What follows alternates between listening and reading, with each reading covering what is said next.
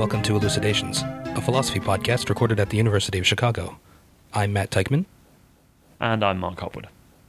With us today is Ted Cohen, professor in philosophy, the college, the Committee on Art and Design, and the Committee on General Studies in the Humanities at the University of Chicago, and he's here to talk to us about metaphor. His recent book on this topic, Thinking of Others, on the Talent for Metaphor, was published in 2008 by Princeton University Press. Ted Cohen, welcome. I'm glad to be here. Actually, you're in my office, so welcome to you. Thank you. So maybe we could just begin by talking about a couple examples of metaphor. What are some examples of metaphor as it occurs in everyday language? Well, sometimes you're not really sure. When a metaphor has died, then it's not a metaphor. In fact, the phrase dead metaphor is a kind of an oxymoron. But they are pervasive. The problem is to say when the thing is no longer metaphorical, and of course a rough and ready test is simply to consult a dictionary. If the thing has frozen, so that, in his example, I could murder a chicken sandwich, if that has become a kind of an acceptable sense of the term, then that's going to be listed in the dictionary as one of the meanings of this word, and to say that will no longer be a metaphor. Metaphors in general are devices, but they're not the only ones, for, and now we speak very loosely, saying something and meaning something else. Now, whether the something else is another meaning or not is a technical issue that I have no stake in. My colleague Joseph Stern has a stake in it, and he thinks there's another meaning. I'm not so sure. But there are a number of things like that. Allegories are like that, parables are like that, and of course ordinary idiomatic expressions are. For instance, there are a bunch of expressions that are all ways, not necessarily euphemistic, of saying that somebody died. In Britain, for instance, especially Ireland, they say, he went west. Some people say, he bit the dust. He gave up the ghost. He bought the farm. None of those is a metaphor. Those have all now had attached to them a meaning he died. And you may, or you may not, know how it is that that ever came to mean that he died. He went west isn't hard to understand. That's where the sun goes down. He bought the farm is impenetrable unless you happen to know the history of government life insurance in America during the First World War. But when metaphors really get used, you can look in two places. They get used in ordinary language, just in ordinary conversation, especially between people who have some facility with the language, and of course they appear in artistic contexts, particularly in poetry and especially in lyric poetry. And the study of this stuff, which is no more than about 30 years old now, maybe 35 years old, tends to take either the form that it has, for instance, for my colleague Joseph Stern, of a set of technical questions in the philosophy of language, or it, for somebody like me who is more interested in the philosophy of art generally, it less technical questions about what the point of such uses of language are. And the first thing you realize is that a metaphor is probably small scale, although not necessarily, a small scale crystalline work of art. It takes a certain kind of imaginative capacity to make one, and it requires something special on the part of anybody who hears it to understand it.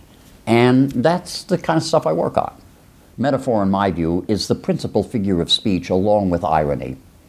But irony works rather differently. With irony, once you realize that the expression is ironic, and that may be a problem, but once you realize that it's ironic, it's not too hard to figure out what it means. With a metaphor, you probably realize right away that if this thing isn't nonsense, it's figurative, and it can be very difficult to figure out what it means.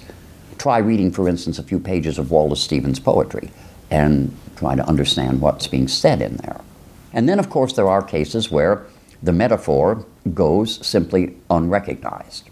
For instance, in Blake's poem, it would be strange, but it's not impossible, to read the poem, O Rose, Thou Art Sick. The invisible worm that flies in the night and the howling storm has found out thy bed of crimson joy, and his dark secret love does thy soul destroy. You can understand that poem to be about something going wrong in your flower garden. But of course, it's about sex. And in a rather more interesting example, although the Blake poem is a wonderful poem, there is a book in the Bible, a very short book in the Bible, which goes under different names depending on what religion you are. Sometimes it's called Canticles, sometimes it's called the Song of Solomon. In Hebrew, which is written, it's called the Shir HaShirim, and usually called the Song of Songs. You can read that whole poem about, it sounds like gardening. Come into my garden, taste the fruit. Of course, it's about the sexual awakening of a young man and a young woman. And once you get onto that, you realize there are 4 different people speaking in this poem. The young woman, the young man, the young woman's brothers, the young women called the daughters of Jerusalem. So I don't mean that it's always so easy to tell that what you're dealing with is a metaphor, but you know it right away when you hear Macbeth doth murder sleep, or all the world's a stage, or Juliet is the sun. Shakespeare is rife with these things. Then the problem is to figure out what it really means. Whereas with irony, if, for instance, you decide that you've wasted everybody's time in conducting this interview, and you then say to somebody who recommended that you do it, oh, well, thanks a lot for sending us to Cohen. It was just a terrifically enlightening interview. You speak ironically, and you mean that it was a complete waste of time and an utterly uninteresting interview. But once you know that it's ironic, it's not quite clear to me what the function is. It's not just the contradictory of what you said. You don't just mean that this was not a good interview. You mean it was a terrible interview. It's as if there were a scale, and what you said puts it this high above the middle, and what you meant is that far below, something like that. So I like those things, and of course what I really like about them is that this is what art is, come on. It's the thing we do that we don't need to do. And because of that, it's the place where human beings exhibit their freedom.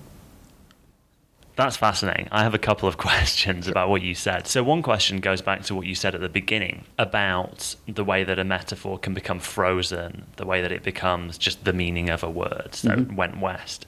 What that makes it sound like is that there's actually nothing about a certain combination of words that on its own makes it a metaphor.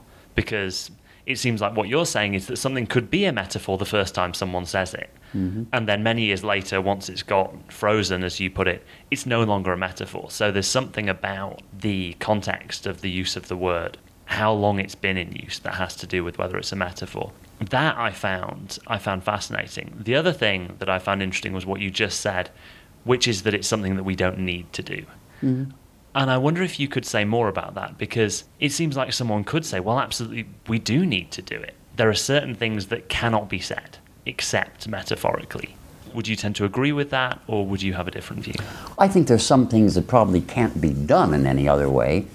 There has been an argument that I think in some ways is misplaced over just this issue. It occupied literary critics and theorists in the middle and a little earlier than the middle of the 20th century. The question was whether in fact it was possible to say what a metaphor says and to say it literally. And the people who said that you could were charged with what was called the heresy of paraphrase. It's a very peculiar use of the word paraphrase, because paraphrase usually means just give us something shorter. You know, we haven't got time to hear your whole report, Fred, so just paraphrase it. But with regard to metaphor, it has come to mean kind of explaining it. So you're going to paraphrase Juliet as the sun. You're going to say things like, well, she's the center of the universe, she's a source of warmth and light and stuff like that. The question was confused for a long time because two things were put together and thought somehow to just belong together. The first thing was the idea that the metaphor is just elliptically a simile. He's not saying Juliet is the sun, he's saying she's like the sun. And now we've got this simile, Juliet is like the sun, all the world's like a stage, so on and so forth. That's literal, and that would say literally what's being said metaphorically. What's wrong with this view is the simile isn't literal. There is no property possessed by both Juliet and the sun, in virtue of which Juliet is said to be like the sun, that makes any difference. They have some properties in common. They occupy space.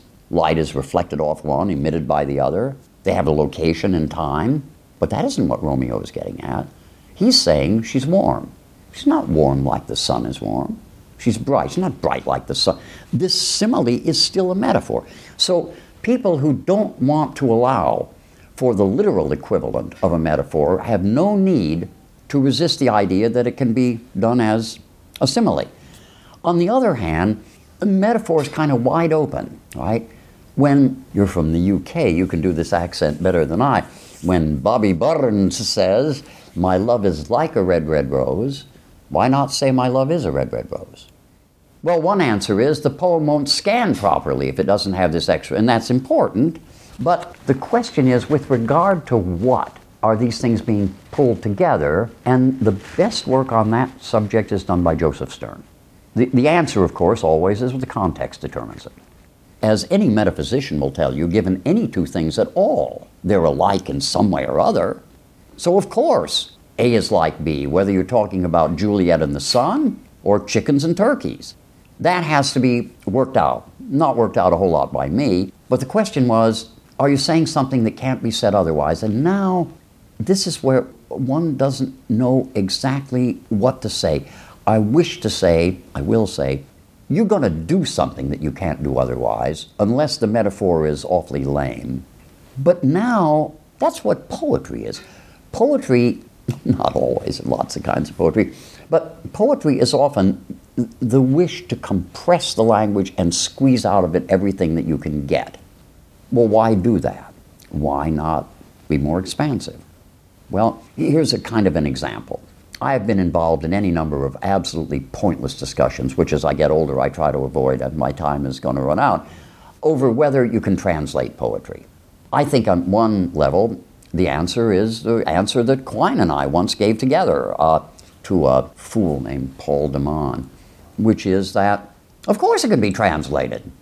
Why would you think it can't? Well, because you can't preserve the meaning. Yes, you might. But if you're looking for a case where you really say, oh, no, I can't, one of the best examples you can find is this. There was a Czech man named Anschel, A-N-S-C-H-E-L. He shortened his name and made it easier for people to say it by turning it into A-N-C-E-L, Ansel, and then after the Second World War, when he was living in France, he made an anagram of Ansel and turned his name into Celan, Paul Celan. He has a poem which the title translates fine into English called Death Fugue. The first line is, Der Tod, death, ist ein Meister aus Deutschland. Untranslatable. Why? Because we haven't got any word in English that will do what Meister does. None. Death is a master from Germany? Well, why don't we go for Maestro? Well, Maestro, I mean, it sounds too much like music, right? Meister is the right word, particularly because it's a German word. So what can you do? If I were the translator, my German isn't good enough to be I wouldn't translate. I'd leave it the way it is. If I did translate it, I'd put in a big footnote explaining how maybe I shouldn't have done that, or I should have done it in a different way. If what happens is that whatever is coming across is being delivered compactly, then probably something is lost if you release the compaction and wind up with something a whole lot longer. It's very hard to say what that is.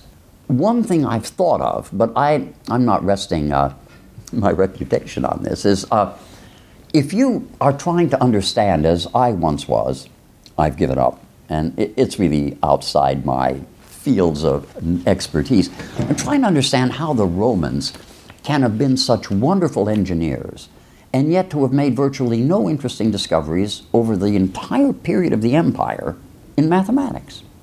By the end, they're barely beginning to understand the utility of a place value notation. And then you take a look at the way the Romans represent numbers. It's a really wretched way of doing it because it doesn't suggest anything. The Arabs have got a way of representing numbers that does suggest something. And if what you thought was, well, you know, we're just trying to say that 2 plus 3 is 5, or maybe the square root of 2 is irrational, it doesn't matter how we represent this. I think you're wrong. I think it may make a big difference. The capacity to stimulate, the capacity to, you know, to excite the imagination. And something like that may be going on in the enormously efficient way that a poem gets something across. Death is a Meister from Germany. Just does it. And of course it also happens in romantic poetry. It happens in the poetry you probably grew up on. It happens in Wordsworth. It happens in Coleridge. It also happens in wildly different kinds of poets, like the American Walt Whitman. So yeah, the answer to the question is yeah. I think that something happens in the case of a very successful metaphor that can't be done without it. And you think, I think, that maybe contradicts the idea that, like art, it's something we don't have to do. But I mean this, that we don't have to do it in sort of a cute way. I mean, you got to build a house in order to keep from being done in by the elements. You got to make a vessel that will hold liquid in order to drink things. You don't have to make the vessel beautiful, and you don't have to make the house. But we do. Why? And when I say it's because we don't have to, I think it's the place where you're free. You have got to get some kind of shelter, especially if you live in Chicago. You're going to die in the winter. You have got to make an automobile or something like it if you are going to travel long distances in a relatively short period of time. Do you have to do what Detroit did in the 20s, 30s, and 40s, namely turn into one of the most fabulous design operations in the history of them? No, you don't, but you do. Why do you do that? And I think the answer is, it sounds cute, but I live with it. It is incumbent upon us to do it exactly because it's what we don't have to do. That's where your humanity shows. I realize that this is unfortunately something of an echo of Kant. I mean, it means that these things are not, as Kant would put it, they're not conditional, they're not hypothetical. The explanation for why they're done is not some other thing. It comes from somewhere else. Kant thinks it comes from this weird thing in which, he borrows the Rousseau idea, in which, well, yes, you were told to do it, but you told yourself to do it, and so you're free. I mean, he sees this sort of paradox, and he takes Rousseau's solution. Rousseau says, in order to be free, people have to be without constraints. On the other hand, if people live without constraints, what you get is not freedom, you get chaos. What's the solution? And the answer is, it is a constraint, but it's a constraint imposed by oneself. And then comes the hand-waving in Rousseau. How do we figure out how to give a law to ourselves? Should we take it? Oh, no. We do what? Oh, I used to study Aristotle with a wonderful British scholar. It was actually Welsh. His name was G.E.L. Owen. And I would show up at his office once a week, and we would work on Aristotle. And I remember one day when he came in late, and he apologized profusely. And then he said, the problem is, we just, in the department meetings, we never take a vote. We just sit around waiting for the general will to surface.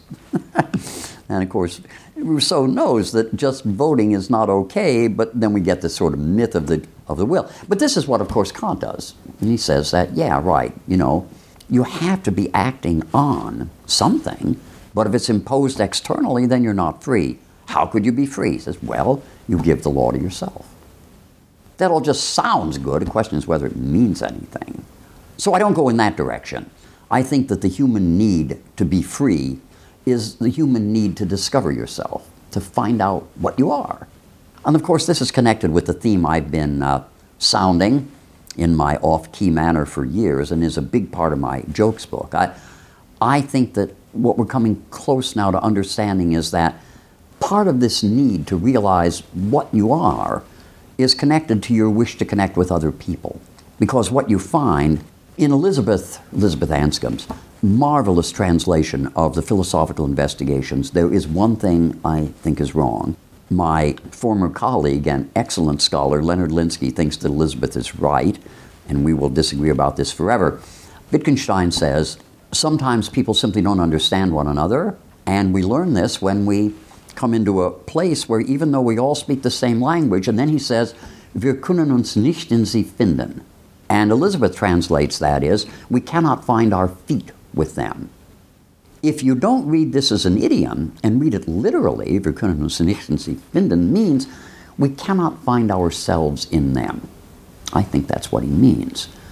I think that when you tell me a joke that you think is funny, and I find it funny, you find yourself in me. There's something in you that's in me. And that's a gratification. That's one of the reasons why, if you tell me a joke and I don't laugh, you not only maybe feel bad about something, but there's something gone wrong here. There's some difference between you and me that, if I may paraphrase a remark I've made in print at least 3 times, the only way that you can imagine a world worse than one in which we had absolutely nothing in common with one another, so that we never laughed at the same jokes, liked the same paintings, chose the same food, murdered the same chicken sandwiches, would be a world in which we were exactly like one another. Would be a world bereft of surprises. You wouldn't be taking a risk when you told me a joke. You'd know I'd like it because I'm just like you. Instead, we inhabit a more interesting world, but a dangerous one. You get it wrong. So maybe we could talk about that. So the kind of account you've been giving of metaphors and irony and jokes is one according to which they're all doing the same kind of thing. They're all examples of ways in which we somehow live within and yet break the rules that are laid down for us. And so we get in touch with our freedom, with what's human in us. That sounds like a wonderful thing, something to be valued. One issue that you've written on is the question of whether there can be such a thing as a joke that's not valuable. You might say an offensive joke, the kind of joke that should not be told. So it seems like a fairly common thought to have that some jokes are just not acceptable. Even if one person tells a joke and the other person gets it and they both find it funny, it's not a good thing that happened because the joke is offensive. It's offensive to some racial group or some religious group. What's your understanding of that kind of situation? Is that a case in which this natural capacity is somehow perverted, or is it really just like any other form of joke telling? Does it still have the same value? Well, I think it does, but I've been at odds with people over this ever since I published. The first thing I ever wrote about jokes was a paper called Jokes, and people have been saying that I'm wrong, but I can't find anybody saying anything that makes me retract. What you would have to show, maybe I give away my own convictions about morality, you would have to show in some way that I found compelling that telling these jokes harms anybody. I know that there are people who think that happens, but I don't know any evidence for it. For instance, people will say, well, it creates these stereotypes. I say, no, it doesn't. If the stereotype weren't already there, a Polish joke would make no sense. Well, it purveys it. Really? I don't know.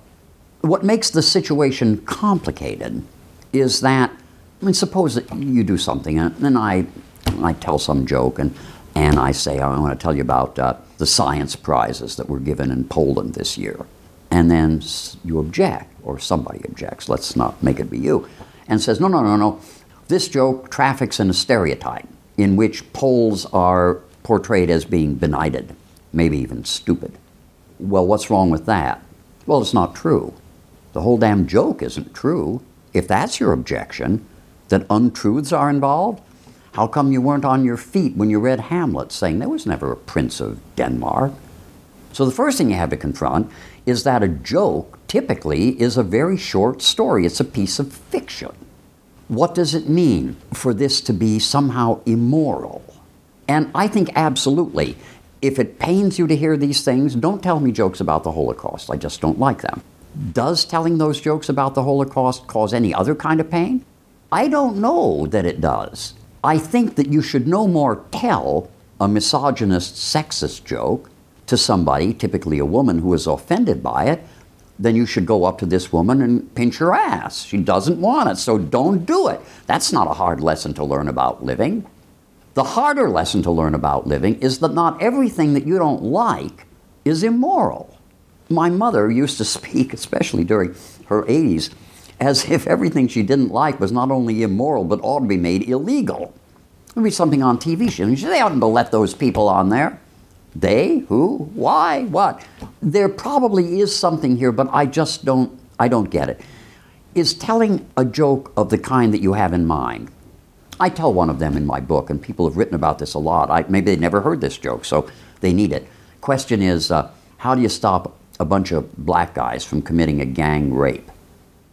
Give them a basketball. Now, is that offensive?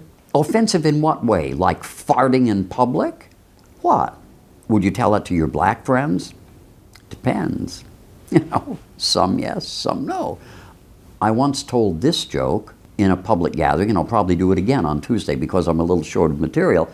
I said, we have manufactured this wonderful substance to help our Catholic friends avoid gaining weight. They're getting fat. We have manufactured for them a no-fat, low-cal communion wafer, so that at least when they're taking the host, they won't be beefing up. And we have marketed this quite successfully under the brand name, I Can't Believe It's Not Jesus. A woman I know who is an American Irish Catholic said she thought this was an anti-Catholic joke. I don't think so. a man in England, when I first gave a talk about jokes, it was, you know where Chipping Campden is? It's in the Cotswolds. Lovely. After the day was over and we were living in this inn for a few days, me and a bunch of English philosophers, this man, whose name I can't remember, said that he thought he knew a pretty good joke and he'd like to tell it to me, but he was afraid I would be upset because he thought it was an anti-Semitic joke. And I said, go ahead, I mark it, you can't glut. This was his joke. An English lady goes into her classroom, young children, one day and says, before you do anything else, students, I would like you to answer the question, who is the greatest moral teacher in the history of the world? And no student volunteers an answer. So she asks again, the greatest moral teacher ever in the world. The boy puts up his hand. She calls on the boy and he says, Jesus. She says, absolutely right. But I can't understand this.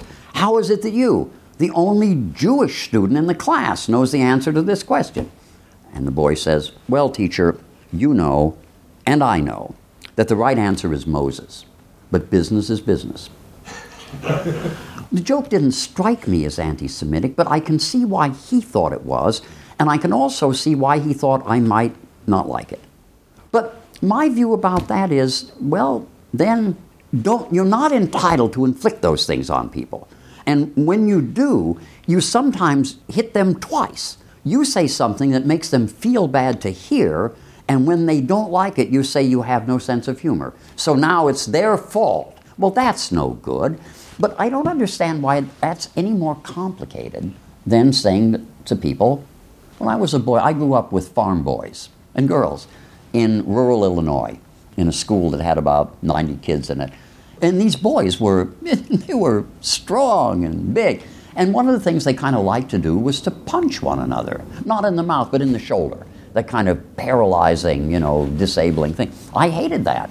And in my view was, well, then they shouldn't have done it to me. They want to do it to one another, okay, but don't do it to me. Why not? I don't like it. I don't know that I have to supply any justification. I can just say I don't. But then we get this is where my hero J.L. Austin is just so good. Forget all that Kant moral theory and Hume and all this stuff, and start asking yourself interesting questions about how human beings behave, what they feel about one another. You shouldn't punch me in the shoulder if I don't want you to. You shouldn't tell me certain kinds of jokes if it makes me feel bad, okay? Is it all right for you to chew your food with your mouth open? I don't like that either. Do you owe me somehow not doing that? Does it bother me if you talk like a valley girl and you say like all the time? Do you have to change?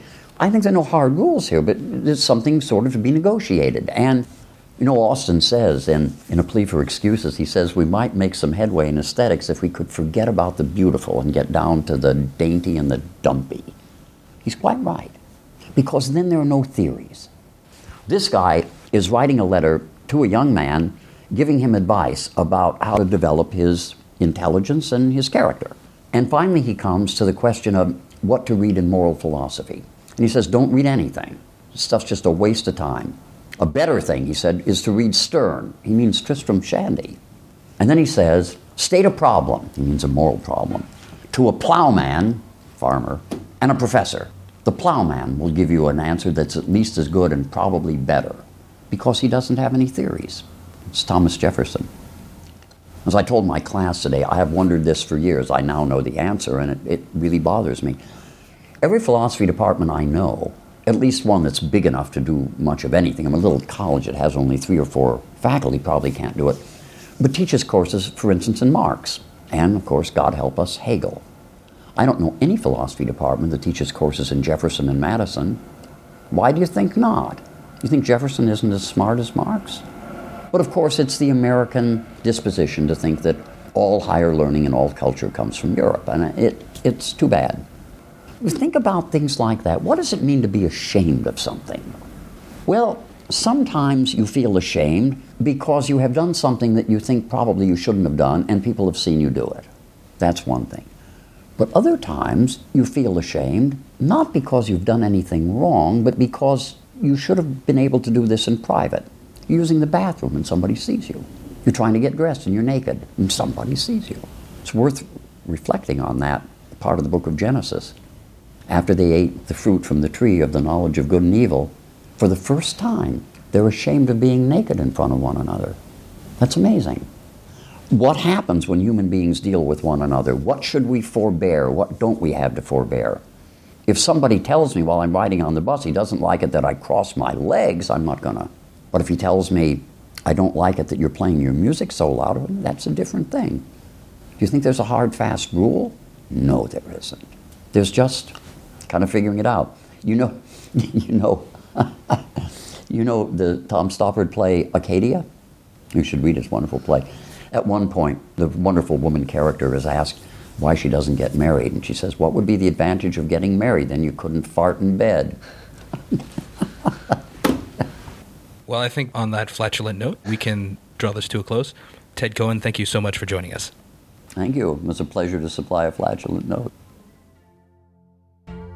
To listen to future episodes of Elucidations, you may consult our website at philosophy.uchicago.edu/podcasts.